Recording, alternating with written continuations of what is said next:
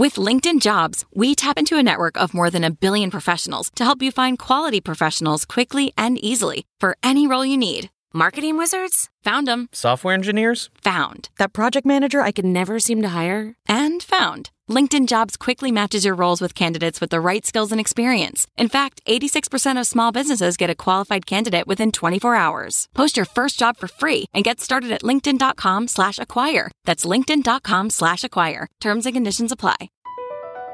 Across America, BP supports more than 275,000 jobs to keep energy flowing. Jobs like updating turbines at one of our Indiana wind farms and producing more oil and gas with fewer operational emissions in the Gulf of Mexico. It's and, not or. See what doing both means for energy nationwide at bp.com/investing in America.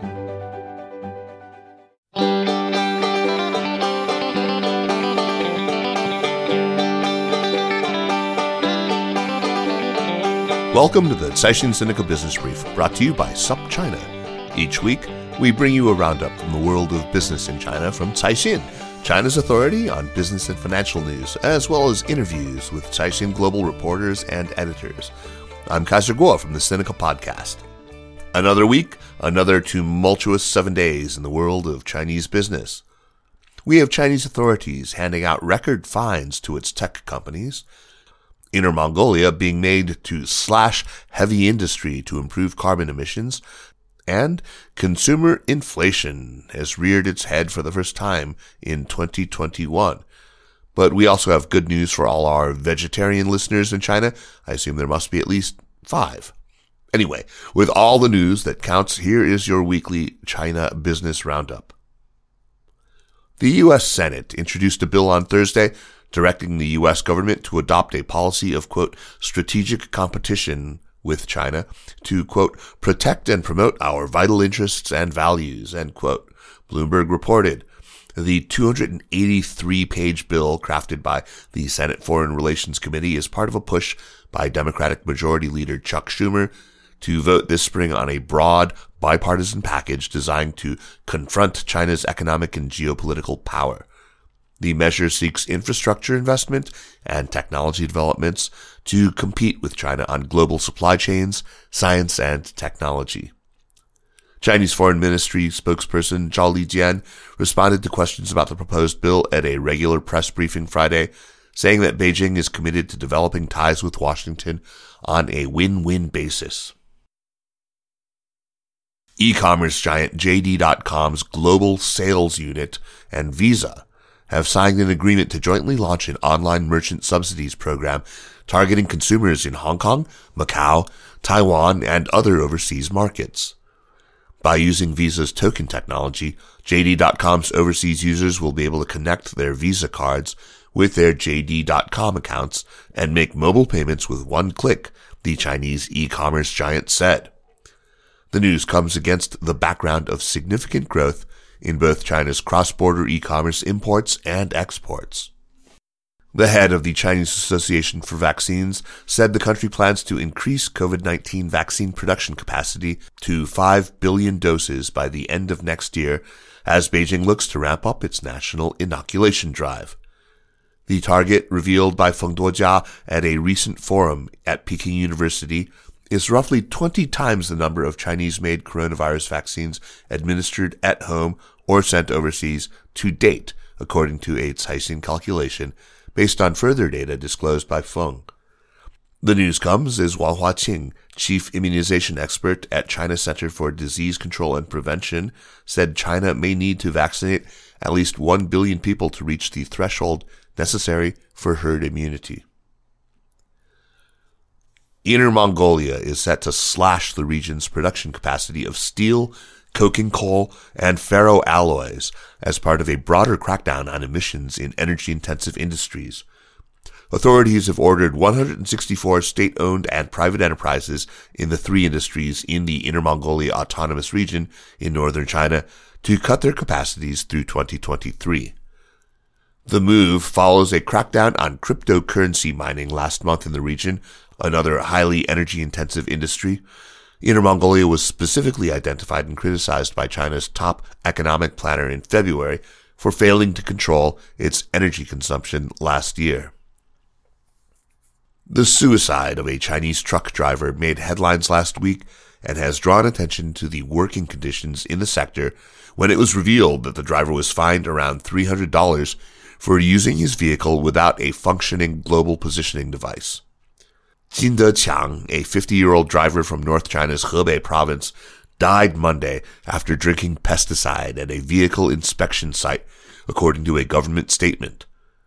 Hours before, Jin wrote a message on popular social messaging app WeChat, slamming local traffic police for finding him and claiming he planned to use pesticide to kill himself and awaken the leadership to the importance of this matter. Chinese authorities are currently investigating the suicide.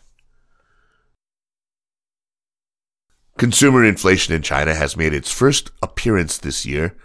China reported the first rise in consumer prices this year and a bigger-than-expected increase in producer prices to the highest in almost 3 years in March due to a low base and a rapid rise in energy and commodity prices, official data showed last Friday. The Consumer Price Index, or CPI, which measures changes in prices of a select basket of consumer goods and services, rose 0.4% year-on-year last month, reversing a 0.2% decline in February. It was mainly driven by rising non-food prices such as surging gasoline and diesel prices. And finally, there's good news for China's vegetarians and vegans. Beyond Meat has increased its bet on China's fledgling imitation meat market with an announcement that it is opening a new plant near the country's financial hub of Shanghai. The manufacturing facility, which will be located in the Jiaxing Economic and Technological Development Zone, is Beyond Meat's first plant outside the U.S., a California-headquartered plant-based meat maker said in a statement last week. The facility will be responsible for producing pork, beef, and poultry alternatives for consumers in China, where Beyond Meat already sells its flagship plant-based burger patties and an imitation minced pork product. Let's turn now to Doug Young, managing editor of Caixin Global, for the story of the week, which is... Wow, this has got to be almost a global story of the week this time. We're looking at Alibaba, obviously the e-commerce giant, and they've just been handed a massive 18.2 billion yuan fine by the Chinese anti-monopoly regulator, in this case the market regulator.